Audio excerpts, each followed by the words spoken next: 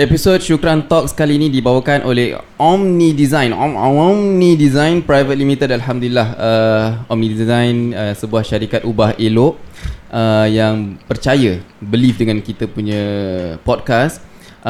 Anda boleh sokong mereka dengan hubungi mereka di 6262 1155 6262 1155, ataupun yang bagi yang fancy nak WhatsApp boleh hubungi 912 57855 912 57855 untuk anda lihat apa yang mereka boleh tawarkan. Dan juga jangan lupa untuk lungsuri website mereka omnidesign.com.sg, dan boleh lungsuri juga di Facebook mereka Omni Interior Design, dan juga sama juga dengan IG Omni Interior Design. Terima kasih kepada Omni Design.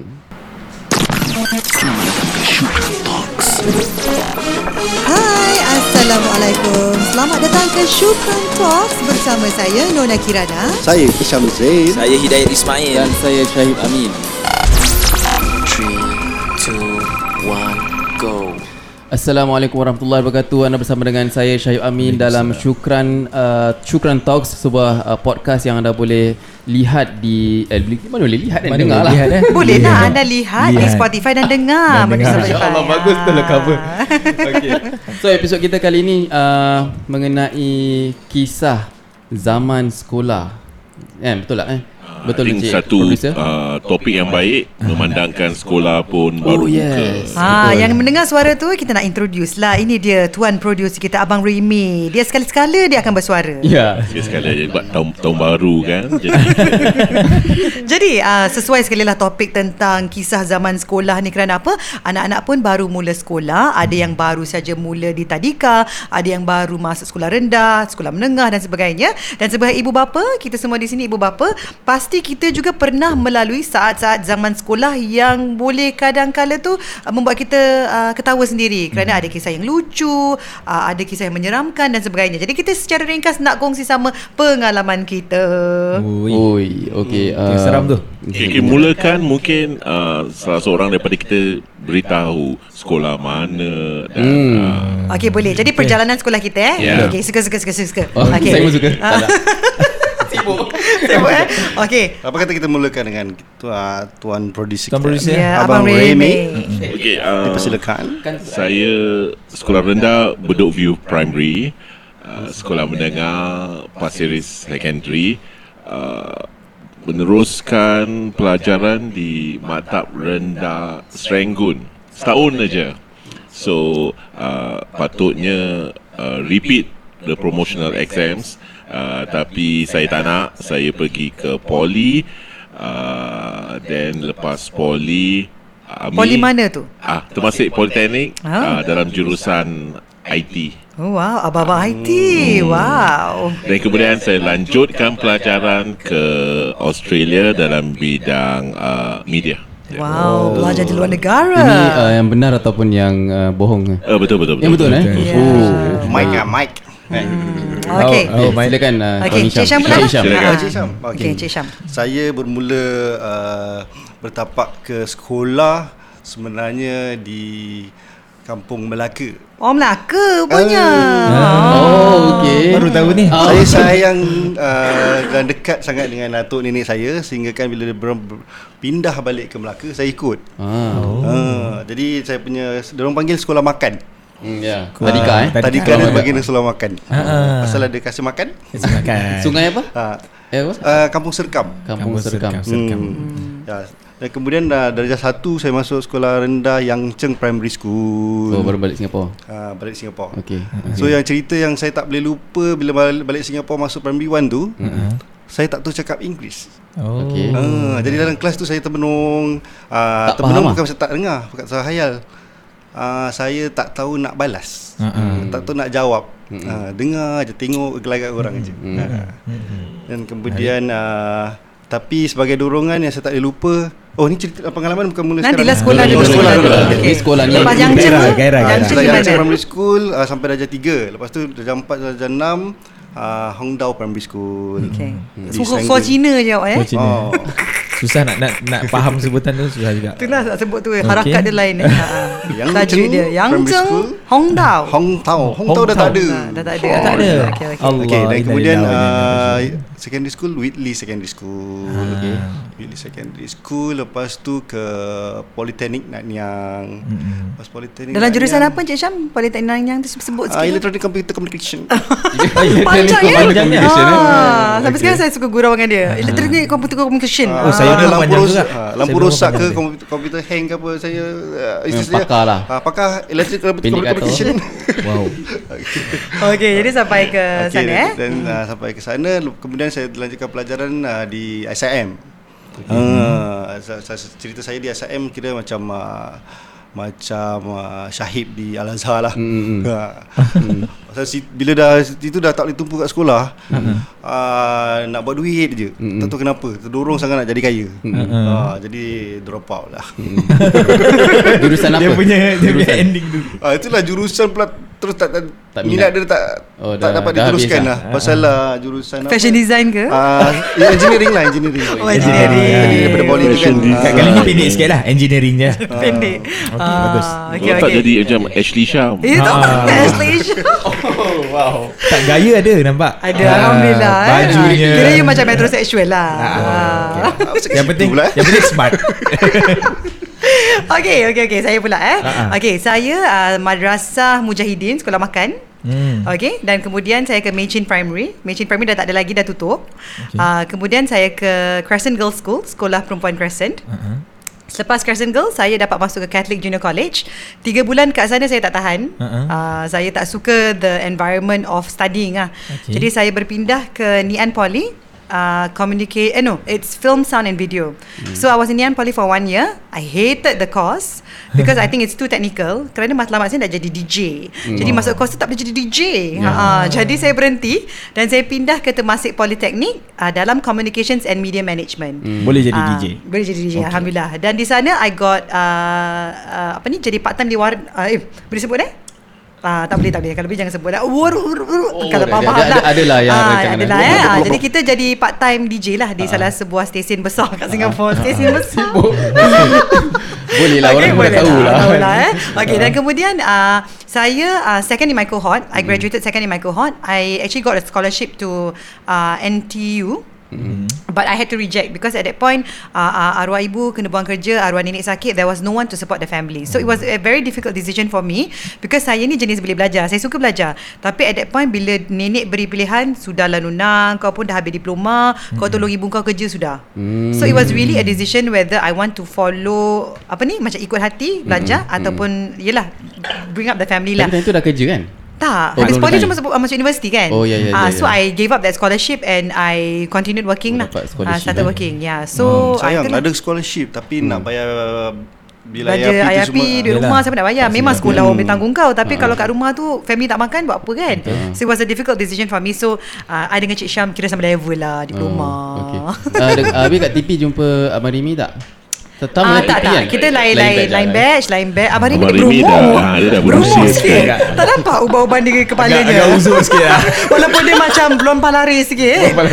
Tapi lain batch. Tak jumpa Abang Rimi.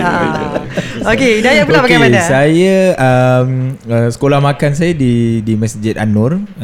Kemudian darjah 1 sampai period 2 di Madrasah Al-Junaid. Berapa tahun tu? Berapa tahun 10 kan? 5, 6, 7 12 tahun lah. Daripada 12 tahun. darjah 1 sampai period is 12 years lah. Jadi darah daging Darah Nak daging. kuat darah Al-Junaid dia. Macam mana tu kuat dia tak tahu juga. Bukan harap kuat ke Al-Junaid dan Okay, boleh kita terima. Okay. And then lepas tu saya ke Mesir, ke Al-Azhar for 2 years dalam fakulti Usuluddin, Islamic Theology. Dan selepas tu saya berpindah ke Mekah dalam jurusan ni panjang. Jurusan dia adalah Teaching Arabic Language to Non-Arabic Speakers. Kenapa berpindah? Kenapa berpindah? Kerana itu memang saya punya first option lah. Option. Saya punya first pilihan saya, first choice saya adalah untuk ke Mekah. Tapi di Mekah ni dia agak kelakar sikit kerana kita submit our form, kemudian kita tak dapat apa-apa berita. So saya tak dapat berita for 3 years. So the first year saya hantar, I was in the pre-U level. Jadi bila second year dah selepas hantar tu, dah takkan saya nak duduk kat Singapura je. Jadi saya terus ke Al-Azhar lah. Al-Azhar lah. Tapi kat Al-Azhar tu complete lah your degree kat sana? Tidak, saya 2 tahun. Then I stop lah. Saya stop macam mana Sebab juga. dapat- Sama juga Stop, tapi dapat reply dari Mekah. dapat reply daripada Mekah. Tapi I had to start over lah daripada balik, first balik. Teaching Arabic to non-Arabic speakers. Lebih kurang. Boleh ajar Cik Syam Dia lah. panjang. Asyik kabar baru saja. Dia macam kalau Singapore apa yang teachers NIE lah. NIE lah. Macam gitu. macam Dia more tu dalam specialist fakulti diploma tu. gitu kan. Dia bukan fakulti bahasa Arab, tidak. Dia kita macam mana kita nak ajar bahasa Arab pada orang. Pada orang lain lebih kurang British macam Council lah gitu. lama-lama British Council. Masih ada lagi tau. Masih mahal. Silakan Shahib. Okay, bismillah. Saya sekolah makan pertama dekat, sekejap lupa tak. Mana tu? Aduh, pasal banyak sangat sekolah kena hantar, tak lah. Petapis. Okay. Petapis. Lepas tu K1, K2 dekat Jamia. Jamia. Lepas tu primary 1 Al-Junaid sampai primary 5. Lepas tu skip primary 6, masuk sec 1 dekat pasal sekolah yang kat Malaysia ni, Madrasah Latas ni sec 1. Dia sekolah secondary school. So sec 1, tapi tu I tak pernah experience darjah 6 lah. So daripada situ sec 1 ke Malaysia? Malaysia. Sec 1. Madrasah Latas. Madrasah Al-Atas So di Johor lah Di Johor. Madrasah Latas Al-Arabiah Johor. Yang primary 1 sampai primary 5 Madrasah Al-Junaid. Madrasah Latas sec 1 2 3, dia panggil tingkatan tingkatan 1, tingkatan 2, tingkatan 3, tingkatan 4, tingkatan 5. Tingkatan 5 SPM. Lepas tu tingkatan 6. Tingkatan 6 pre-U lah. Lepas tu pergi sambung ke Mesir. Lepas tu tahun 1, tahun 2, tahun 3, tahun 4. Lepas tu tak nak belajar. tak apa, ada subject fail Quran. So that Quran tu kira kalau ambil itu dah dapat degree lah. So I ada that principle that I don't want a degree because I want to hidup kat dunia ni tanpa degree. Boleh tak hidup? Gitu lah. Kita sama level That's a lah, sama challenge, level. So I bawa lagi. I tak ada diploma pun. So I lagi bawa lah. dia ada stamp kan? Ada stamp kan? Apa ni, pre-U lah, pre-U. Kira A-level lah. Level lah. level. Tapi dengan sebab tu hikmahnya jadi pembakar semangat untuk lebih percaya. Yeah, I mean I try, macam I want to prove to myself that I don't have safety net. So what you want to do? How you want to live it? Saya bila yelah dalam kita ada podcast ni, kita kenal dengan lebih dalam lagi di antara kita dan I realize Shahid is actually quite a rebel. Dia macam not the typical mold of an ustaz or someone who goes to madrasah and you expect this person to come out this way. He is actually quite a rebel. Rebel in a good way lah. In a good way lah. Jadi mungkin kita pun nak pelajari what actually made you what you are today. Dan dalam kita berbincang pun ada cerita-cerita dia kat sekolah kena pukul bantai orang. Kesian Orang dia. kata tu bagaimana sekolah telah mendewasakan kita. Kan Abang Remy dah tanya. Macam mana? So saya mula dulu ke apa? Awak Boleh, lah. silakan. Yang mendewasakan, of course, yang bila mendewasakan kita is usually is the secondary school lah. Di situ di mana kita baru kenal erti kawan, kita baru kenal kehidupan tu apa kan. Baru kita tahu best lah ni, tak best lah ni, something like that kan. So bagi saya punya culture shock bila saya masuk madrasah dekat Malaysia, kat Johor ni. Lagi-lagi kita orang Singapore, dia lagi-lagi saya masuk umur saya 12 tahun. Jadi kawan-kawan saya my friend, kira dia orang masuk lagi skip 1 year tau. Dia daripada sekolah biasa, dia bila masuk madrasah tu dia tak ada basic apa-apa pun. Jadi dia kena ikut peralihan. Peralihan ni kira macam matrikulasi lah, macam before sec 1. So most of my friends is 2 years older. 14 lah. I'm 12, diorang 14 lah, something like that. So because I'm from Al-Junaid, jadi I have a basic. Jadi orang cakap kau bagus lah, kau ni lah, tu boleh join lah. So Macam join gang macam join. Kau boleh join lah. Ya, itu dia nak cakap masuk sikit. principal dia begitu. Kau bagus lah, kau join dia orang. Okay, so jadi madrasah ni dia madrasah yang asrama penuh. Asrama penuh maknanya tidur sampai 1 bulan full board. Yes. Itu kan mana orang Singapura pernah buat kan. So tak kenapa entah ibu hantar situ kan. Pernah tapi tanya adalah tak? hikmah dia. Pernah tanya. Apa sebab dia? Sebab dia pasal dia nak jadi orang Malaysia.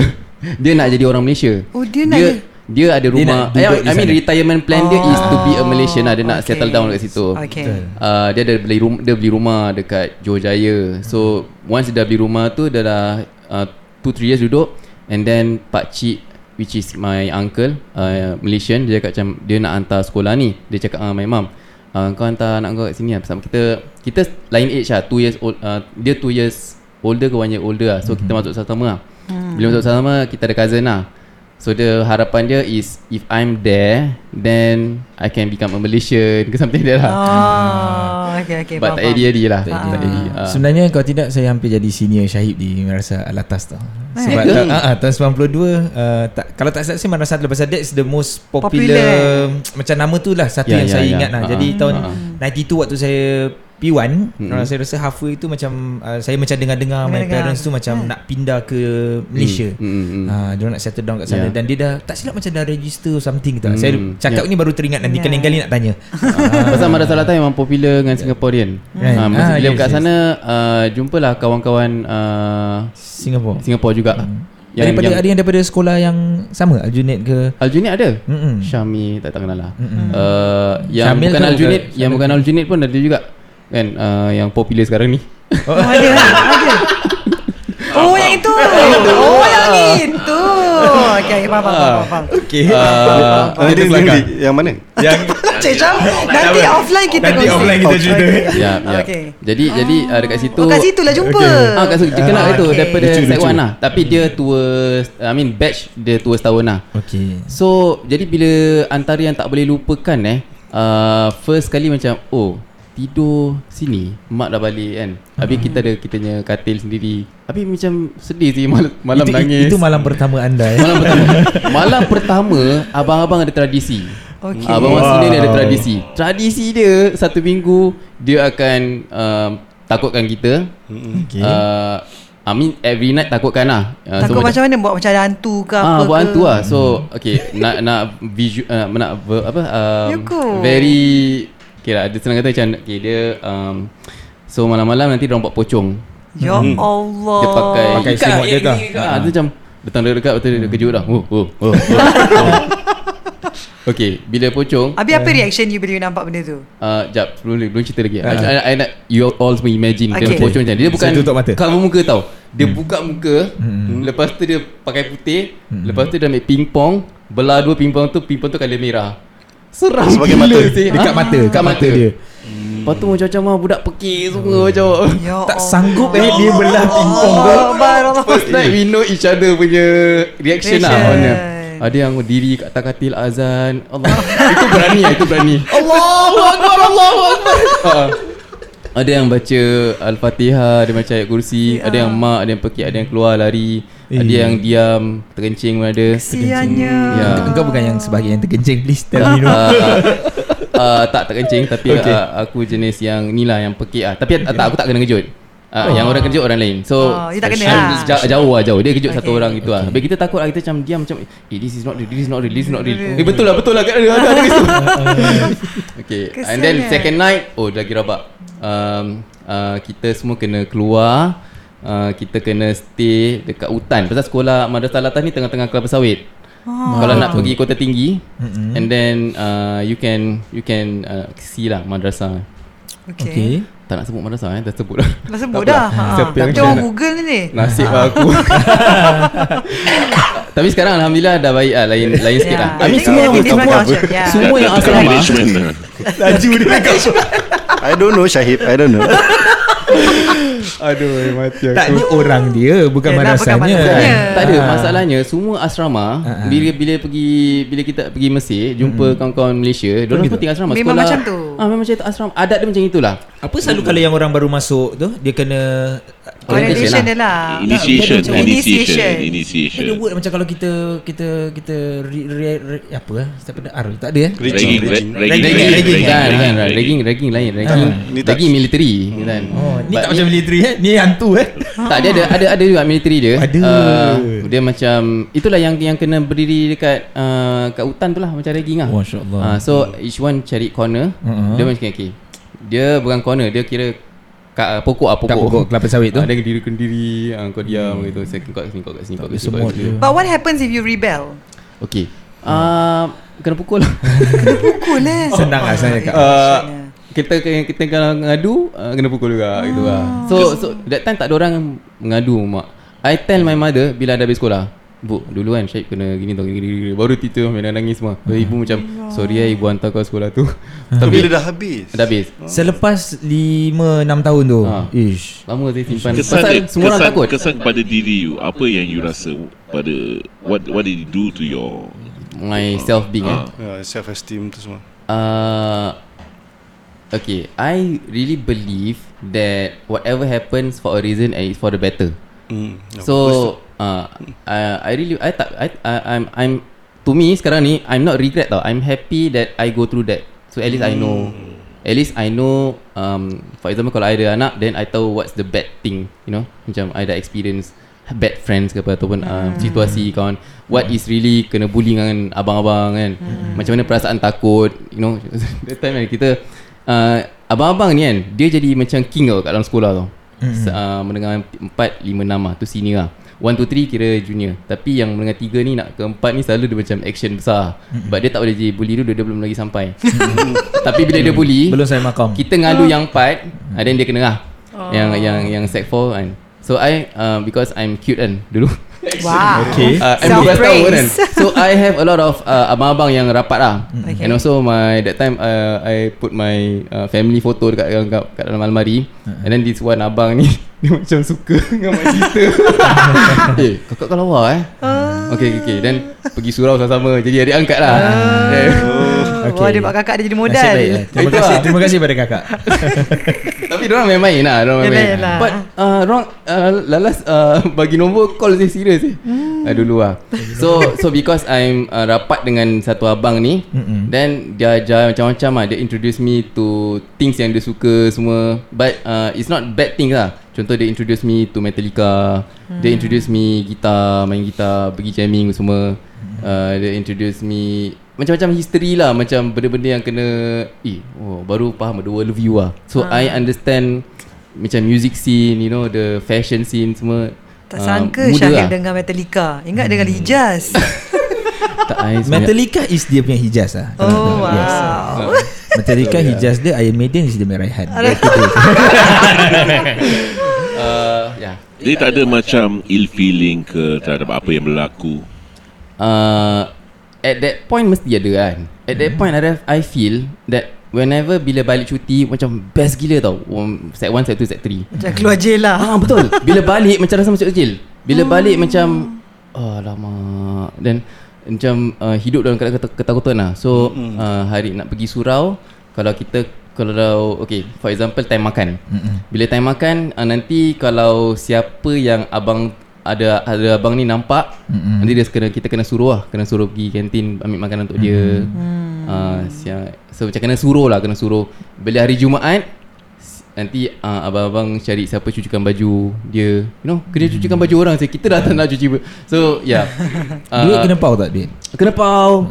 Bila kita jumpa mak, habis make sure makanan tu jangan kasih orang nampak kalau tidak nanti kena pau kencang. Kena pau ni apa? Pau ni kena minta. Kena minta secara paksa. Ingat kuih pau suka ni, kuih pau Cik Syam. Saya yang Ceng Hundau tak faham kena pau ni apa. Susah sikit. So hidup dalam keadaan ketakutan. So baik gila lah dulu macam. Jadi disebabkan oleh insiden ini, adakah anda kemudian menjadi seorang bully? Kerana what I realise is bullies are actually people who have been bullied before. Lepas tu awak bully orang tak? Okay, so in tak sampai hati. Ada chance untuk buli macam buli suruh-suruh. Okay. Dia macam ada, tapi I try my best to soften up the suruh lah. Macam kau free tak? Sakit lah, boleh beli ambilkan ini macam I don't want to be like kau ni ambil ni. Dia pembuli yang berhemah. Because I choose budak-budak yang jenis baik lah. Macam I rapat dengan dia, dah kenal dia, dah pernah ajar dia ke kan, tuition ke apa. So selected people lah, bukan random people. Pasal my self esteem a bit low. Pasal I think I'm not the kind yang macam ada alpha macam you know, alpha macam male lah. bukan, I'm not the type man. Bukan macam Bron Palare lah. Bukan. Sebenarnya nak juga jadi begitu ke macam mana? Okay. So bila so sekarang ni sec 1 ni tadi macam among senior and junior Now among my classmates sendiri. So among my classmate pun I experience a bad experience lah, whereby because I'm Singaporean and then that time diorang cakap I macam pandai, macam you know dapat 1. Dia memang pandai ke ataupun macam pandai? Dia kira macam dapat 1 lah dalam kelas lah. Pandai lah. Pasal madrasah kan. Jadi bila dapat ni alamak ni macam primary 3 punya senang gitu lah. Dia punya level dia rendah. So habis lepas tu action macam I don't know lah, tapi ni kira my friend feedback me lah, kau jangan macam ni. Pasal my friend ni Malaysian kan.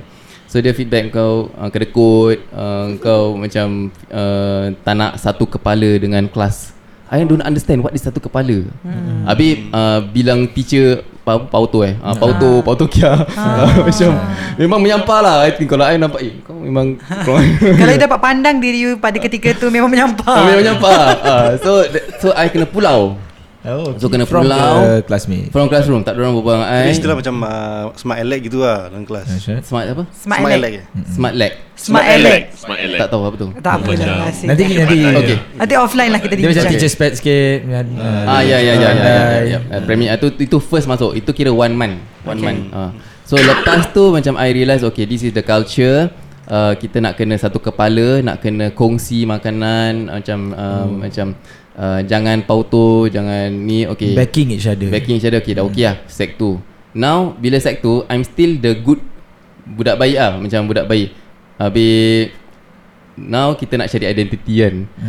So bila yang masuk sec 3 ni baru macam aku nak jadi budak-budak cool lah. Budak cool lah, tak nak jahat cool lah. Okay. So mula macam campur-campur sikit kan. Yang jenis cabut-cabut sekolah, yang jenis rebel lah, yang jenis macam tak cabut sekolah pergi mana? Kelapa sawit punya ladang ke? Tak. Dia kita cabut sekolah. Situ diorang jamming. Kita pergi pekan. Wow. Pergi pekan, pergi BP. Sesi minat paling dekat kan, situ ada BP. Paling kadang-kadang kalau macam that time I ever involve macam a group lah. Wow. Terus terang. Geng ya. Tak sangka Shahib. Bismillah. Teruskan. Kau nak terus aku cakap. Anak aku dengar tak dia akan datang kan? Anak kau fikir dulu. Anak kau dengar tak akan datang. Tapi ni yang sopan lah, cakap yang sopan. Kesudahannya baik nanti kan. Jadi tak kisahlah kita So dia macam curious lah. So that time during 1990 96 ke 95 gitu, macam dekat Malaysia tengah hot skinhead tau. Wow. So tapi actually during that time budak-budak yang cool ni budak-budak motor kan, budak-budak motor yang motor dia sekarang panggil mak rempit, dulu tak panggil mak rempit lah, dulu panggil budak-budak motor lah. Jalan bawa helmet gitu. Habis the culture yang English culture ni masuk kat Johor. Dekat Singapore I think dah lama, cuma dia jadi kuat lah, jadi kuat, banyak influence lah, banyak orang masuk lah. So my friend satu ni rapat dia join habis dia dapat access to a new world tau. So at that point of time I really want to be somebody. I want to prove that I'm not like this, you know. So I decide to join lah. Tapi dia bukan join nak kena apa-apa, dia just pakai baju macam itu, then just lepak lah. Culture. Gitu lah. Dia bukan ada macam seremoni ke apa lah. Tapi slowly bila otai skinhead tu nampak kita budak baru, then dia akan tanya kita punya knowledge. Dia panggil knowledge lah. Skinhead ada Bible tau. Dia call it Bible lah. Dia punya rule books lah. Skinhead 69 kan. So dalam tu ada macam okay, this is how why skinhead ada kan, pakaian dia macam mana. Ni maksud dia apa? Kenapa kita support Manchester? Kenapa kita support Adidas? Kan?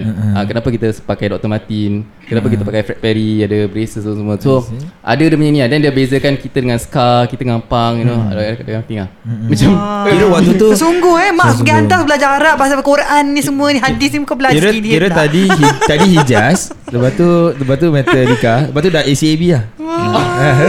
Satu soalan saya ada tentang, tapi belajar bagus lah, yang penting belajar bagus. Tentang kejadian yang buli yang berlarutan tu di sekolah.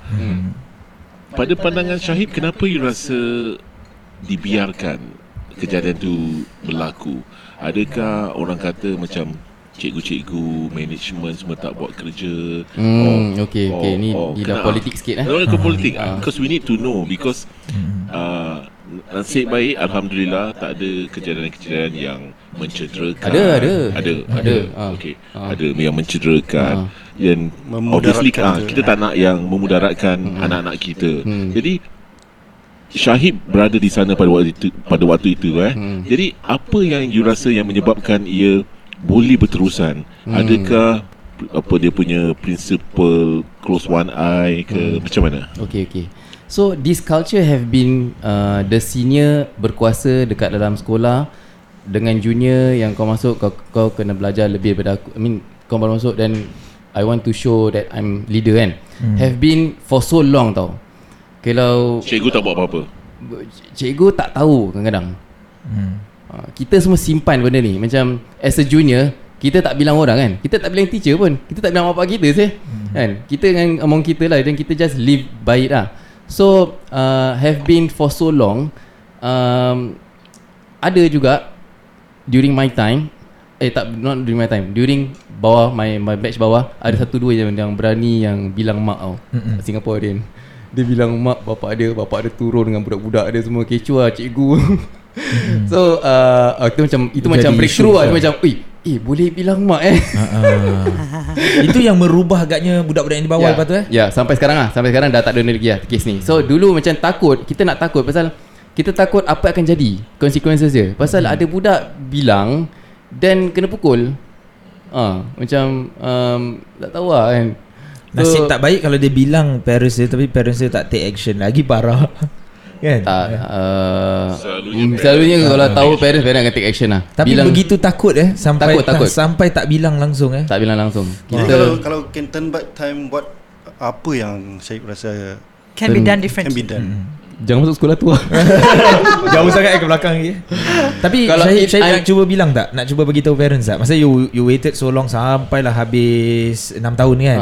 Tapi kalau boleh patah balik, rasa nak bagi tahu kat tengah-tengah takut tu. Tak nak Tak nak Macam sekarang rasa macam tak nak bilang Betul lah. So, even sampai sekarang ni, kalau you boleh turn back time, you still don't you think it's still a good choice not to tell?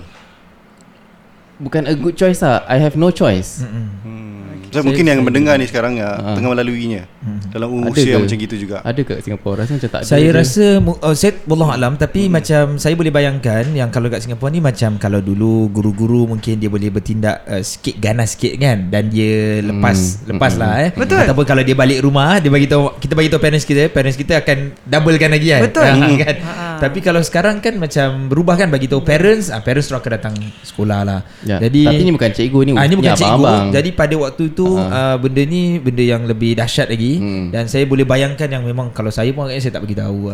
Tapi kita pun ada juga zaman dulu kat sekolah kita pun sama juga. Tapi saya rasa contoh Shahib ni agak menarik because it comes dari orang kata tu dua sudut satu untuk memberi pendidikan agama kepada anaknya, dan saya rasa pada waktu itu dan mungkin sampai sekarang this romanticism dengan anything that is Malaysian masih wujud di kalangan ibu bapa kita. Kalau aku nak ni, aku hantar kau kat sini pergi Malaysia. Even saya rasa untuk bapa saya juga they have this sampai sekarang, they have this incline. Aku dah relax, aku don't mind to just stay in Malaysia. Mungkin terhadap apa yang berlaku, sejarah semua kan, tapi itu is for another day punya topik. Tapi saya rasa untuk Shahib ni lebih dari sekadar just kenapa yang dia berada dalam kelakuan dia dalam peristiwa tu semua adalah sebab motivasi ibu bapanya untuk menghantar ke sekolah itu. Alhamdulillah sekarang Singapura pun ada sekolah-sekolah agama yang lebih baik, dan dah tak ramailah yang orang kata tu pertimbangkan untuk menghantar anak-anak kita ke sekolah-sekolah di luar negara. Jadi itu masih berlaku pada waktu itu, lewat 90-an, 80-an, this romanticism with anything that is Malaysian. Jadi itu yang saya rasa menyebabkan Shahib, orang kata terpaksa telan lah berapa tahun tu kan. Okay, I nak tambah. Okay, Madrasah Al-Atas Al-Arabiah ni, the culture asrama is like that. The school is fantastic. I introduce, okay, every day bangun subuh kena jamaah. Lepas tu kita kena baca doa fajar. Lepas tu kita kena baca wirid latif. Lepas tu pukul 7.30 dah habis sarapan. Lepas tu balik asrama. Lepas sarapan balik asrama, tukar baju, pergi kelas. Belajar sampai pukul 12. Lepas tu pergi sembahyang zuhur jamaah. Lepas tu balik makan. Lepas makan balik, okay, that's the time untuk rehat. Tapi ada prep, tukar baju, pergi kelas, ada study lah, macam ulang kaji ke apa. Itu kita pakai baju biasa lah. Tapi pergi sekolah, pergi classroom pakai baju biasa. Macam kita buat ulang kaji semua sampai asar. Pergi asar, sembahyang asar jamaah, surau. Lepas tu baca surah Waqiah. Ada kat time tu pun ada yang tahfiz apa semua. So during that time is, lepas tu ulang kaji lah. Lepas tu balik asrama, tukar baju, sports. Tu free lah, Fira Inizia. Dia nak tidur, ada yang sports apa semua. During that time lah macam baru abang-abang ada access to us lah dengan malam. Lepas tu dah maghrib, siap-siap pergi sembahyang maghrib. Lepas tu pergi makan dinner. Lepas tu patah balik surau, baca ratib. That time I kenal ratib. So I kenal banyak benda Islamik yang hari ni actually aku dah tahu dah lama, you know, that time. So from that lah, pasal itu sekolah Habaib, sekolah Al-Atas kan berasal dari Yaman kan. Jadi pada pandangan you, dia punya kebaikan lebih daripada keburukan lah. I can say lah. Ya. Okay. Tapi sorry apa tadi? Lupa pula cakap. Okay, dia gini, belajar bagus, sekolah dia bagus, madrasah dia bagus, tapi dia ada beberapa pembuli-pembuli. Okay, pembuli-pembuli ni diorang pun ikut juga ke ada program kat sekolah? Ikut. Macam mana diorang boleh ikut Macam ada yang cabut lah. Ada yang cabut, ada yang ikut lah. Ada yang cabut kelas. Ada yang macam tak nak pergi sekolah terus. Ada jugalah. Ada. Lepas tu cikgu datang turun kejutkan diorang. Habis dia mengamuk dengan suara dalam. Dia kata lah boxer. Macam cikgu kejut dia. Ni Muhammad lah contoh. Muhammad, bangun Muhammad. Dia macam nak tunjuk hebat lah depan cikgu dia. Lepas tu besok pagi kena ni lah, kena denda lah. Kena denda semua. Saya mungkin nak tambah sikit lah, kasih input lah. Mungkin saya concern pada yang mendengar lah kan, yang sedang hadapi situasi begini. Mungkin yang saya boleh sarankan, okay, in a situation macam gitu, kita mesti faham dulu. Okay, pertama kita kena pandang orang-orang ni siapa pencipta dia. Dan kita rasa tenang tau, pencipta Allah.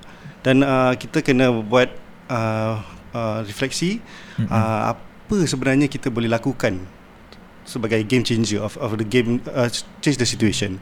So orang-orang ni kita pernah fikir ada pencipta yang dia letak dengan depan kita dengan situasi macam gini, yang mencabar, yang membuli kita. Tapi kita jangan buli balik. Itu ni kira bila saya umur macam ginilah. Saya umur macam gitu, mungkin pun saya macam tak tahu macam mana nak react. Ni okay. Bagi saya kita kena jangan reaktif dengan dia. Maknanya apa yang dia buat kita pun buat. Sebab tu bully dilahirkan daripada hasil kena bully. Kita faham dia buat macam gitu kerana tabiat ataupun culture yang telah dia adopt daripada dulu. Dia kena bully. Ataupun orang pakar cakap 7 tahun ke bawah ni mungkin dia selalu kena bully oleh adik-beradik dia ke apa. Masa kecil 7 tahun ke bawah, it set a paradigm tu punya lifestyle. Mungkin dia selalu ditengking, dibuli, dikecam adik-beradiknya ke apa. So kita kena faham itu bukan niat dia nak sengaja pada kita. So how to interact and confront the situation is always be nice. Be nice. Be nice. Bukan satu kali, dua kali, tiga kali. Mungkin Ustaz Dayat boleh kaitkan dengan kisah Rasulullah dan sebagainya kan. Tentang kita jangan balas jahat tu dengan baik, dengan jahat. Betul. Takkan berubah. Kalau kita balas jahat tu dengan baik, kemudian jahat lagi dengan baik, insya-Allah satu hari dia akan Jadi baik. Jinak juga. Oh, jinak. Lepas sangat tak beri perhatian. Okay, jadi Saya suka. Betul. Kan. Silakan. So apa istilah yang diberikan dalam buku ni lah, don't be reactive to the situation, tapi be interact with the situation. Be more interactive with the situation. Confront the situation and be in control.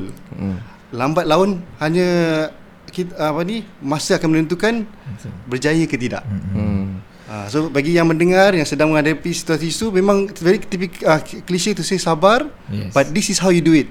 Balas dia jahat tu dengan baik, sikit insya-Allah terjadi. Betul. Okay, jadi sorry. Silakan. Okay. Sorry saya sebelum saya terlupa tadi yang Syam cakap tu memang betul lah. Sebab Nabi SAW pernah sebutkan la darar wala dirar. Ini satu hadis yang antara hadis yang sangat-sangat pendek dan juga ringkas, hanya beberapa perkataan yang membawa maksud jangan melakukan kemudaratan dan jangan membalas dengan sesuatu dengan kemudaratan. Maksud kita jangan start to create something yang membawa bahaya kepada orang, dan kita juga jangan membalas sesuatu dengan perkara yang sama, yang equivalent, yang bahaya. Tapi macam dalam kes sekolah ni kan, saya kira memang betul lah, kita semua agree bila kita ada pada umur 15 tahun, kita pun tak ada choice. Macam saya cakap kan, walaupun saya tak pernah jumpa di madrasah saya pun adalah yang macam gitu. Tetapi macam ni bukan sampai sesuatu yang sangat-sangat membahayakan ke kan, tapi ada to one extent juga. Tapi kita kata yang pada umur macam itu memang kita tak ada choice. Kita rasa kalau bagi tahu mungkin besok kita tak dapat berfikiran secara lebih matang. Kalau kita sekarang kan tak ada exit plan tau. Kalau saya yang nak kena balik sekarang, misalnya yang sekarang kita gasak aku bilang polis macam gitu kan. Ya, paling tinggi kan, atau aku pukul balik kan. Macam gitu lah. Itu dalam imagination. Tapi masa itu kita umur 15 dan abang tu umur 18 misalnya kan, waktu dia pre-U kan. Jadi kita rasa macam walaupun 3 tahun tu macam aku tak boleh buat apa-apa lah. The different age tu kan. Cuma kalau yang sekarang kita mungkin saya ingat dah sangat-sangat berkurangan di mana pun lah, tak payah cakap tempat, di mana pun. Tapi saya ingat macam parent sekarang kena banyak ambil tahu dengan tentang anak dia, kena banyak berkomunikasi. Saya pernah kena sekali, kalau mungkin saya boleh masukkan, anak saya ni dia kena buli juga kat sekolah. Jadi dia masuk dia punya CCA dia. Jadi dalam CCA tu dia macam kena punish lah, for reason yang tak masuk akal lah, for nonsense lah, reason yang saya tak boleh terima. Lepas tu dia suruh tulis macam kena tulis benda yang sama, repeat kan. Macam kita tengok cerita gitu, benda macam gitu, tulis sampai dia tak buat homework.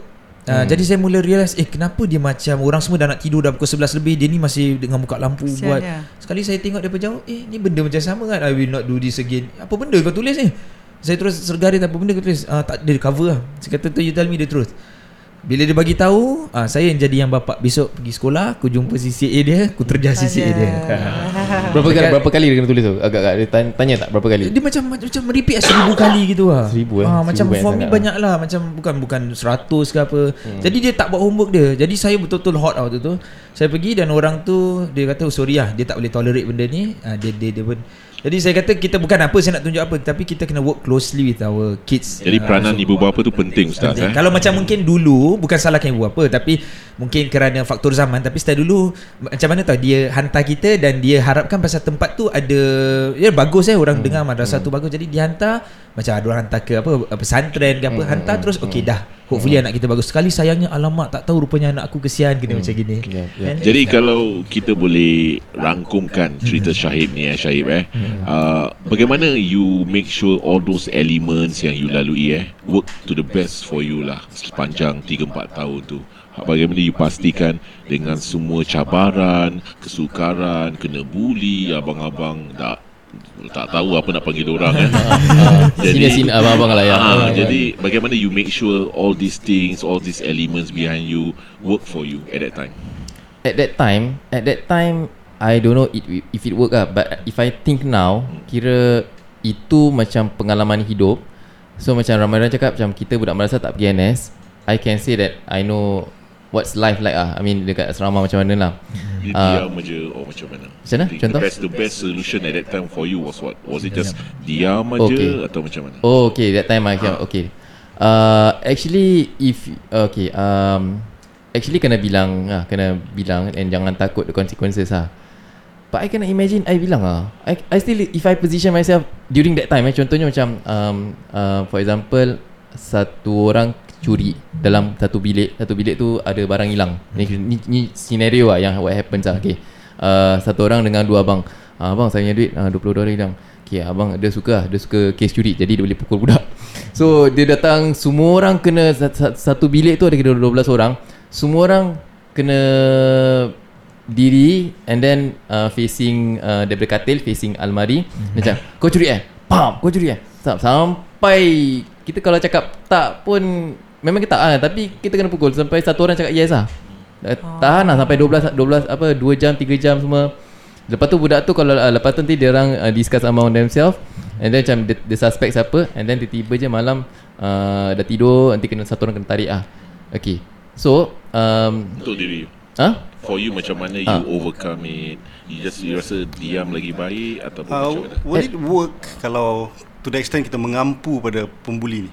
Kalau kata kita buat baik, ambil hati dia, I'm doing that do beyond apa yang dia minta. Dia nak curi. Okay, hold that thought. Cakap pasal mengampu ni, I nak mengampu sponsor ni. You dah tak nak masuk ni. Sponsor kita Omni Design. Nak cerita lah sikit kan.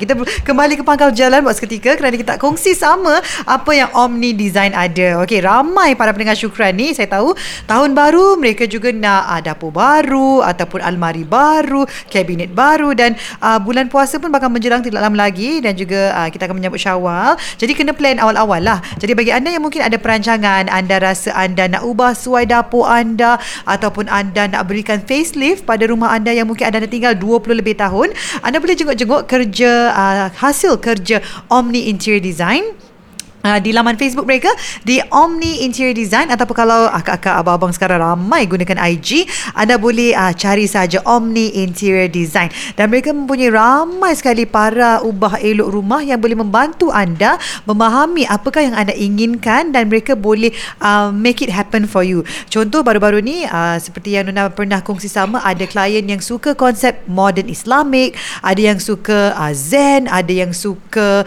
country. Tapi saya rasa yang muda-muda country tidaklah kot. Tapi kalau anda di antara mereka yang old school, anda suka country, pastinya Omni Interior Design boleh menepati cita rasa anda. Anda boleh WhatsApp saja di talian 91257855 91257855, dan kalau anda buat temu janji dengan mereka, anda boleh mendapat voucher NTUC $20, juga golf umbrella bernilai $50. Tapi kalau anda segan nak WhatsApp, anda nak saya saja cuci mata, pergi ke show flat mereka, boleh saja di Midview City di kawasan tengah, dan di McPherson Road di kawasan timur. Mereka mempunyai ramai konsultan yang boleh melayan anda, no obligation, just walk into their showroom and ask them for their works, dan mereka boleh berikan anda konsultasi percuma. Jadi anda WhatsApp saja 91257855.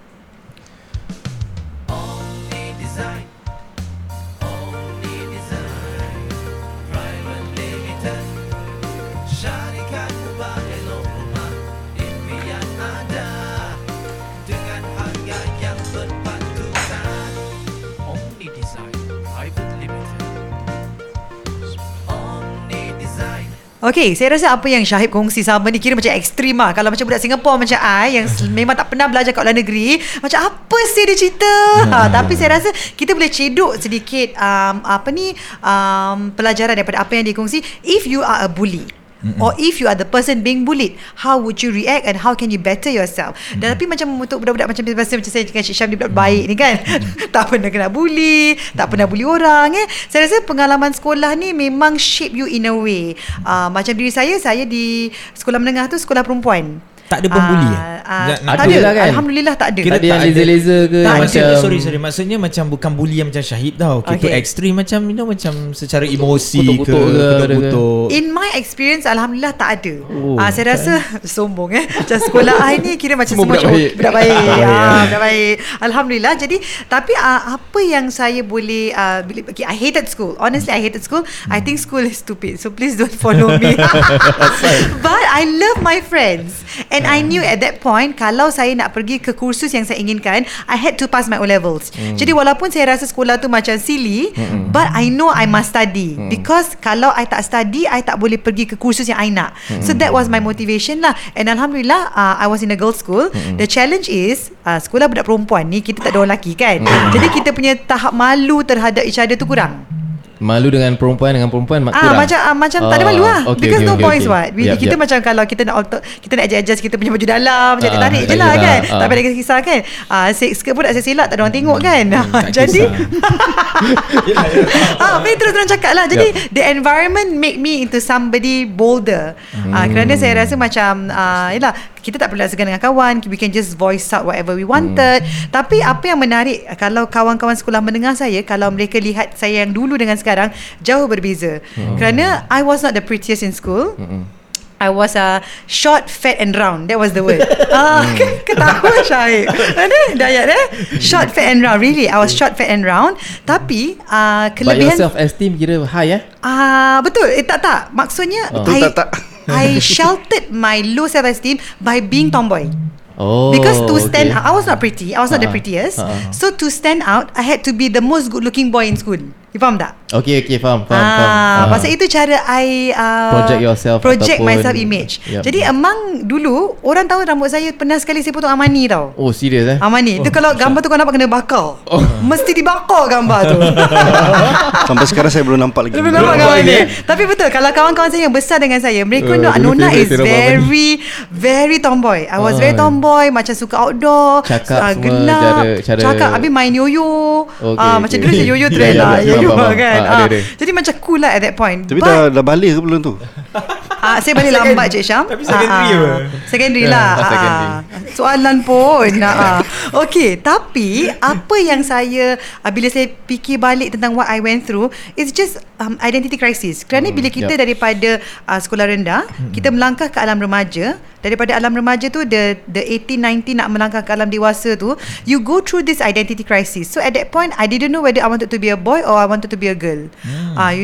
But Alhamdulillah, I had very good friends around me, and slowly kewanitaan feminine side tu timbul lah. When I was 16-17, macam tengok kawan-kawan macam rambut dah panjang sikit, panjang, dah pandai melawar lah kata orang. Dah pandai melawar tau. So but bila fikir balik, I was very thankful that I went through that part of my life, because it made me somebody more interesting today. Jadi kalau kawan-kawan saya, dia nampak saya macam, kau tak macam gini dulu. Sekarang I'm so girl, I hate the sun. It's just so weird. Pasal dulu I macam gelap, bawah matahari, suka tau, very outdoor. Tapi sekarang macam kalau keluar rumah pun pakai payung. Menyampah. Jadi itu yang kalau saya fikir balik lah, what made my secondary school I'm excited. I love my secondary school. Memang I had so much fun in school because my friends are fun, I love hanging out. Kita tu hang out kat Orchard Road. Yalah. Up sikit lah Orchard Road kan.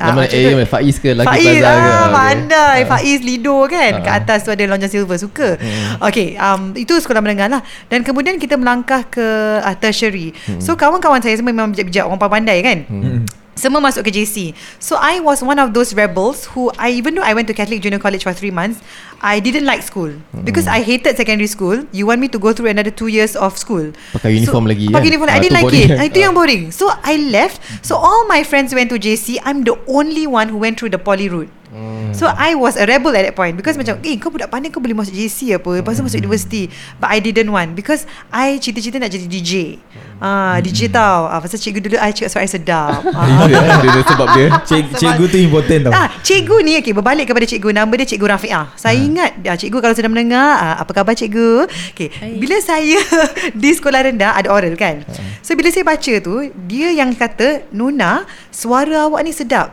Awak punya senjuh kata tu, patah ayat tu cantik.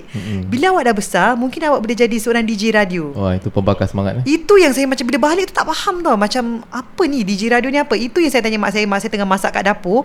Saya tanya dia, ibu, tadi orang oral, cikgu kata suara orang sedap. Lepas tu cikgu kata dah besar jadi DJ radio. DJ radio tu apa ibu? My mother Kau dengar kat radio tu, radio tu yang bercakap tu, kat dalam radio tu, itu DJ radio. Kau dengar. Tu dah DJ. That was my mother. So from then on I realised macam, Oh, sebab tu dia kerja kat radio pasal suara dia sedap. So all my life I knew I had a good voice. That was my strength. I wasn't the prettiest, but itu yang pembakar semangat untuk for me tu macam, okay, nak jadi DJ macam mana? Kena masuk kursus apa? Kemudian nak kena jumpa siapa? Antara pembakar semangat yang Nona pernah cerita pada saya tentang awak baca surat khabar. Oh, tu arwah nenek. Saya dulu kata, suka baca surat khabar. Surat khabar, mak kita kan beli surat khabar. So saya suka baca surat khabar. Jadi saya baca kuat-kuat dah, macam feeling news reader. Nenek saya suruh matikan radio. Oh, nak dengar pasal? Tak. Bukan. Nenek kata, radio tu kuat sangat kau matikan. Nenek orang lah baca surat khabar. So you ada that imagination macam act DJ gitu lah. Because after that I followed. Macam because macam Role ibu play. saya kata, okay, ni DJ radio. Jadi macam mana nak jadi DJ? Okay, baca surat khabar. So baca surat khabar tu nenek saya kata matikan radio. Itu saya macam, okay, I think this is my calling. Okay. I need to work towards it because that is my strength lah. So bila saya dah ke tahap ni, saya look at my children. Saya tanya, okay, what is your strength? Apa yang you suka? Macam Haris, sekarang dia dah O-level tahun ni, insyaAllah. Saya tanya dia, okay, lepas O-level apa? You nak buat apa? You must decide, because you tak boleh macam, tak tahulah, nantilah fikir. Cannot. You must set a goal or something that you like, so that kita as parent can draft that path for you. So macam Mak Shahib kan, dia tak nak pergi, nak jadi ustaz, dia takkan madrasah. So macam Haris, dia kata dia suka design. Dia kalau dulu kecil-kecil, kalau pasang Lego, hayal. Sampai sekarang you kasih dia Lego, siap lah benda tu. Macam Shahib lah. Macam Shahib suka Lego. Tak, suka juga. Shahib anak dia tak hayal, dia yang hayal pasang Lego. Haris dulu time kecil kasih Lego hayal. Dia tak boleh buat. Dia boleh buat. Bukan, hayal main. Hayal bermain Lego. Khusyuk lah. Okay, faham. So dia kalau buat something sampai sekarang, you just give him Lego, he will sit down his room, lock 1-2 hours, siap benda tu. Kalau kita beli perabot-perabot yang kena pasang IKEA, sendiri, bapak dia suka pasang. Aris, abang dah beli, Aris pasang. Dia pasang dia padahal suka, bapak dia ada pasangan. Okay. Tapi orang dia memang hands on. So now I ask him, what is it that you like? So he is exploring, macam, Mama, can I learn architecture? So kita macam slowly try to macam see where he wants to go lah. So I think as parents pun penting untuk kita identify anak kita punya strength, and then maybe kita guide. Mungkin not every one of our kid pandai cakap. You know, I have one of my sons is very dramatic like me. Dia kalau macam expressive gitu. So kita macam, okay, what can we do with it? Because I know of all the sons, you're the most expressive. So kita try to build up his strength lah. So this is something that I think as a parent, you know your children's weaknesses and strength. Kita cuba untuk craft their path, so that kita kan patut guide diorang kan. Jadi I think this was what happened to me. I really am very thankful to my teacher, Cikgu Rafiqah. Kalau you sedang mendengar, Nona di sini kerana anda memberi Nona semangat untuk menjadi seorang DJ radio. Terima kasih Cikgu Rafiqah. Ya, itu dia. Bukan Rafiq yang buang Kalau Nona lepak dekat Orchard tadi, Okay. Shahib dia mesti lepak kat Penin lah. Tak. Bila balik. sikit. Ladang kelapa sawit. Kalau balik Shahib, Singapura dekat Penin. Ada satu soalan. Okay, sure. After all yang you dah lalui, bagaimana you overcome lah? Secara ringkas. Okay, I mean, it's not every day. It's not every day that kita ada bad times. There's good times. But I just macam live my life and try to achieve. Kira yang penting macam in the end, okay, aku nak pergi Azhar lah. Terus semua orang pergi Azhar kan. So macam okay, telan je lah apa orang buat. telan aja. And dah habis dah 6 tahun. Macam bila dah habis macam dah jadi senior sekarang. Dah mendengar 5 dah senior lah. Dah tak ada orang lagi. I mean dengan 6 lah. Tapi dengan 5 kira dah tengah 5 dah memang dah pegang sekolah lah kata orang tu kan. Dan dalam perjalanan sekolah anda, ada tak guru yang pernah merubah perspektif hidup anda? Is there somebody who like macam saya Cikgu Rafiqah kan, is there any teacher that because of dia lah aku macam ni? Okay. So bila I join skinhead bukan join skinhead. Okay lah, boleh lah. Macam malu lah. Tapi Omar, Ali, Abu Bakar, sorry ayah macam ni. And then I berubah tau. Dalam I cabut sekolah. Macam contoh act rebel lah kan. Padahal actually macam kental lah bila pergi balik cabut sekolah. Tapi I try my best to keep up with the pelajaran lah. So far macam tak pernah pelajaran tak pernah drop out lah. Macam tak pernah cikgu call mak macam nak buat tak pernah, tak ada. So far okay, semua benda pass lah. Because I'm the one yang jenis belajar last minute lah, study smart lah kata orang. So habis ada satu ustazah ni, dia nampak my perubahan. Dia orang Kelantan lah. Ustazah apa nama dia, Norida, lupa nama. So dia tarik air tepi. Habis Ustazah cantik, muda lah, baru balik mesti. Oi. Sebab itulah motivasinya tinggi. Padan lah berubah. Okay, padan lah Lepas tu dia bagi tarik tepi lagi. Okay. Dulu kita nampak dia ustazah kan. Bila pergi balik, dia baru balik Mesir sih. Muda lah macam 23 lah, 23 gitu. Belum kahwin semua. Wow. Tapi dia nampak main perubahan. And then dia macam tarik macam, Shahib, kenapa awak macam gini? Kenapa? Mu awak kenapa? Kenapa? Dia bagi Shahib lah. Tak cukup makan budu kamu. Kenapa berubah Ni cikgu ada buat wudu sikit. Memang kamu tak wudu. Lepas tu macam fikir balik macam time tu dah menengah 5 kan. Jadi dah hilang sekolah takut senior tak ada lah. Kira now I'm the senior kan. Tapi because I berubah jadi macam budak nakal. So bila fikir balik, kenapa aku macam gini then tersentak tapi tak berubah on the spot. Maksud bukan tak berubah lah, maknanya bukan on the spot. Bila patah balik, dengar Raihan balik apa semua, pakai songkok balik pergi sekolah, kira itu kembali ke pangkal jalan nak pergi Mesir. So I want to prepare myself lah. So that time pun dah menengah 6 tu, automatic tu dah habis lah. Macam okay, this phase dah habis lah. So yeah. Okay, jadi untuk Ustaz Hidayat dan Hisham, ada guru-guru yang orang kata tu mengubah haluan hidup anda? Saya dia macam mengubah haluan hidup tu tak ada. Tapi kalau kita kata pengalaman kat sekolah tu, ini mungkin secara umum lah. Tapi tak, saya rasa macam saya nak share. I hope it's not too long. Waktu saya tengah belajar di Al-Azhar ni kan, selepas tahun kedua dan saya pun balik, jadi saya dapat tawaran untuk pergi ke Mekah kan. Saya dapat tawaran tu waktu the summer punya vacation. Jadi dekat tengah-tengah. Jadi saya tak dapat chance untuk balik ke proper, keluar lah, balik ke Mesir, keluar. Saya terus bila balik cuti tu daripada Mesir ke Singapura, tak balik Mesir, terus ke Mekah. Jadi bila dekat Singapura tu, saya nak bagi tahu semualah saya punya asatiza dekat Singapura yang saya nak tukar ke Mekah. Okey, saya bukan nak cerita nak jatuhkan orang, saya nak naikkan seseorang, tapi dalam cerita ni terpaksa untuk terjatuh juga beberapa orang lah Dia macam gini. Jadi saya pun masuk madrasah, saya ke madrasah, saya nak bagi tahu asatiza yang saya nak tukar ke Mekah. Dan kalau mungkin anda faham, di Mekah ni dia punya, mungkin di Saudi ada cara pemahaman, di Syria ada cara pemahaman, di semua tempat ada cara pemahaman yang berbeza. So bila saya tinggalkan tempat belajar yang mainstream, saya sebenarnya takut nak bagi tahu asatiza, sebab nanti macam mereka mungkin ada, dia skeptikal lah. Apalah kau nak, kenapa kau buat begini, kenapa nak pergi sana tak bagus. Apatah lagi di madrasah tu ada satu orang dah arwah lah sekarang, tapi dia seorang guru yang datang daripada Mesir. He's an Egyptian, datang daripada Mesir. Dia orang yang paling saya takut. Saya nak bagi tahu yang saya nak keluar daripada Mesir, sebab saya takut nanti dia marah, asal kau tinggalkan Al-Azhar, tak bagus ke? Jadi saya save benda tu paling last. Padahal dah besar juga, aku dah macam 20 tahun lah. Jadi save benda tu paling last, biar kena marah, lepas tu boleh nangis balik, terus dah settle kan. Jadi saya bagi tahu yang lokal asatiza. Yang sedihnya, few asatiza yang saya bagi tahu lokal ni belum apa-apa dia kata, alah nanti kau balik mesti jadi gini, kau balik jadi gitu. Judgmental.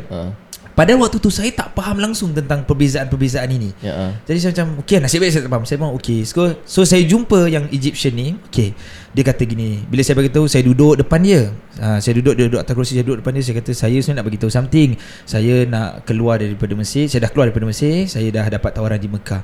Dan dia pegang saya, dia kata, bagus kau mesti dapat pergi umrah banyak kali. Waktu tu yang macam saya tersentak. Saya sebenarnya being judgmental juga. Macam saya rasa dia ni mesti akan marah aku. Yang lokal mesti support aku, Malaysia mesti support me. Sekali sebenarnya tidak. Sebenarnya tak semestinya begitu. Okay? Jadi kita macam kadang-kadang lihat orang tu dengan mata yang lebih luas lah. Tapi saya sangat macam saya bersyukur, dia dah arwah dah sekarang, tapi saya bersyukur sebab dia buka mata saya untuk jadi orang yang lebih pandang luas. Itu interesting lah for me lah. Abang Remy macam boleh hayati apa dia punya masalah tak? Dia punya concern dia yang sampai dia takut tu kenapa? Macam you feel tak? Dari apa yang saya boleh lihat, I think Ustaz Hidayat melihat pada Egyptian ni in high regard. Jadi apa-apa yang datang daripada Egyptian ni, dari segi feedback, dari segi knowledge, is something that he holds dearly. Jadi itulah orang yang terakhir dia nak offend. Jadi sebab tu I think I understand where he's coming from. Jadi sebab tu dia save last. Kalau aku kali dia marah pun okey lah, last lah, lepas tu aku balik lah. I think sebab lah dia save last. Cik Syam, ada guru-guru yang Okey, kalau tak silap saya nama dia Miss Ho. Dia bila saya darjah 1 lah, balik daripada sekolah di kampung tu kan. Jadi datang Singapura, tak tahu cakap bahasa Inggeris. Dia pula pandai, rezeki saya dapat form teacher pula, form teacher yang pandai berbahasa Melayu. Dia macam baba gitu lah. Baba. Coaching bukan Apa? Honam. Nama Ho ni baik-baik orangnya. Agaknya So Miss Ho ni dia selalu tanya, awak faham tak apa saya cakap? Bagus tadi pasal ni pasal tu, nanti dia translate kan. Senyap tau. So macam very personal gitu. So personal coaching rasa disayangi lah dengan cikgu ni. Dan itu tahun bila primary 1. Saya sayang sangat dengan dia. Dan primary 2 dapat form teacher yang sama juga, Miss Ho. Orang yang sama. The thing is pada tahun kedua ni, primary 2, dia pula nak mulakan tradisi sambut birthday. Saya punya birthday pula kena February. Jadi January tu dia celebrate lah. So siapa punya birthday bulan tu kata 3 orang. So 3 orang punya birthday tu dia kena bawa benda. Bawa air lah, bawa kek lah, bawa kuih-kuih lah, apa-apa. So siapa birthday dia sebenarnya kena in charge on things to bring. So it's impactful to me lah. Tapi cerita dia sebenarnya ringan. Bulan kedua pula birthday saya, saya excited. Saya kena assign pula dalam benda yang berat. Air kotak. Air kotak. Okey. Kena beli air kotak untuk kawan-kawan lah. Jadi kelas tu dalam 35 ke 38 orang. Jadi berapa kotak tu nak kena angkat? Badan kecil, saya duduk pendek. Tapi terus bila saya balik rumah, saya bilang saya kena sign lah. Saya excited. Tapi bapak saya terus bantah, macam mana kena angkat? Besok siapa nak hantar ke sekolah? Saya pergi sekolah sendirilah kan. Bapak saya pergi kerja siang. Ini second, ini primary 2. Okey. So kerana saya sayang sangat cikgu tu, saya tak nak kecewakan dia, saya pecah tabung. Pasal bapak saya dah tak approve, dia tak kasih lah duit. Rebel jugalah ni Pasal saya tak nak kecewakan cikgu saya tu, saya pecahkan tabung. Besoknya saya pergi beli air. Saya sekolah petang. Bapak saya tak ada bantah, saya sekolah petang. Saya sempat pergi NTUC beli air, beli sendiri dalam 38 kotak ke apa tu. Berapa kata kan, saya bawa. Independent sekolah pula too near to take bus, too far to walk. Sambil dalam 3 bus stop away lah. Jauhnya kat Serenggun tu. So jalan tak tergontang. Saya keluar siang lah, tahu dah kena jalan kan. Dalam junction apa tu namanya, ada nyonya tolong. Dah berumur sangat tu, agaknya dah arwah lah sekarang katanya. Tapi dia sungguh-sungguh tolong saya. Yalah, nampak kesian lah. Semua orang nampak pun nak kata tolong kan. Itu dah sampai sekolah selamat. Yang buat saya terkesan sangat pasal cikgu yang saya sayang tu kecewa dengan saya. Kenapa? Pasal bapak saya terus dapat tahu, terus komplain. Hentam gitu. Okey. Tu ke kecewa. Kecewa air salah flavor. Okey. Tapi barang dah bawa. Dia report pada principal kan. Dia kena lah. Dia punya niat baik nak celebrate tiap-tiap bulan tu habis di Februari. Innalillahi wa inna ilaihi raji'un. You put it as a sangat-sangat kelakar. Padahal Elicat saja lagu Februari. Innalillahi wa inna ilaihi raji'un. So yang saya sedih dengan, lepas tu saya malu lah. The whole year saya malu dengan dia. Yalah, macam you penyebab kepada semuanya. You penyebab kepada punya performance bonus tak dapat. Aduh. So tu yalah, dia teach me a lesson. Apa tahu, kalau yang kali nak please people, kita kena ajak berunding lah. Kalau macam apa yang saya salahkan diri saya, kalau bapak saya dah turn down, saya patutnya bilang dengan dia apa yang lain saya boleh contribute. Contohlah mungkin tapi pitu lah, nobody ganti. Ini bagi yang pitu-pitu yang tengah lah. Untuk saya, mungkin sebab sekolah yang saya pergi ni biasa-biasa, neighborhood school. Jadi agak susah nak cari cikgu yang macam wah, luar ada biasa impact lah kepada hidup saya. Cuma saya masih ingat dalam kelas Melayu ni, mungkin dalam 25 orang, 30 orang sebab time tu semua kelas Melayu digabungkan kan jadi satu kelas untuk bahasa Melayu. Jadi dalam banyak-banyak orang ni, saya je yang dia akan suruh beli barang untuk dia. And kenapa bagus pada waktu tu? Sebab lepas saya beli makanan untuk dia, Cikgu Sidik, harap cikgu sihat cikgu, dia akan upah saya. Jadi every time dalam seminggu tu 3 kali, around 2-3 kali, dia akan suruh saya belikan saya roti john Okay. John dan sebagainya. Berapa dia upah pada ketika tu? At that time Market rate tu berapa 20 market rate? cents. $1. Wow. I clap for you, I clap for you. Yes. So sampai sekarang ya tak banyak impact, tapi saya tertanya-tanya kenapa saya, mungkin dia selesa dengan saya. Jadi and at that time I will always have to stay back for a while. Then my friends akan tanya, asal apa cikgu nak? Dia suruh aku beli roti lah. Tapi act boring lah. Mana suka lah. Then habis dapat $1 jadi lah. Tapi $1 lah ni, ni. bapa awak, mak awak tahu tak? Tahu. Apparently after that, macam diorang jumpa dekat Geylang, so they know that he's my teacher lah. And Alhamdulillah, last saya jumpa tahun lepas dekat majlis kahwin, Alhamdulillah Cikgu Sidik masih sihat lagi. Alhamdulillah. Pernah tanya Cikgu Sidik tak, cikgu kenapa cikgu pilih saya untuk belikan roti john? Tak sempat lah. Tapi bila dah dewasa ni, saya rasa orang tua ni bila dia orang suruh budak-budak, it's always the people yang diorang selesa, diorang suka, and diorang macam rasa mesra lah. Jadi jangan apa yang saya belajar dari bapa saya juga, jangan komplain kalau orang tua suruh you buat benda. Ada sebab dia. Because ini sendiri yang bapa saya telah lalui. Dia ada banyak cousin. Time tu dulu satu kampung kan, ada dalam 20 cousins. So dia panggil Yok Cik, which is my great grandfather. Yok Cik will always ask him to do things. To a certain point, my dad will, one time dia dah penat kan, apa Yok Cik asyik susah ni, kenapa ni? Wah ya, ada banyak lain tu. Nanti kau dah besar, kau tahu kenapa aku selalu suruh kau je buat je. And it comes with the award juga, 20 sen, 10 sen.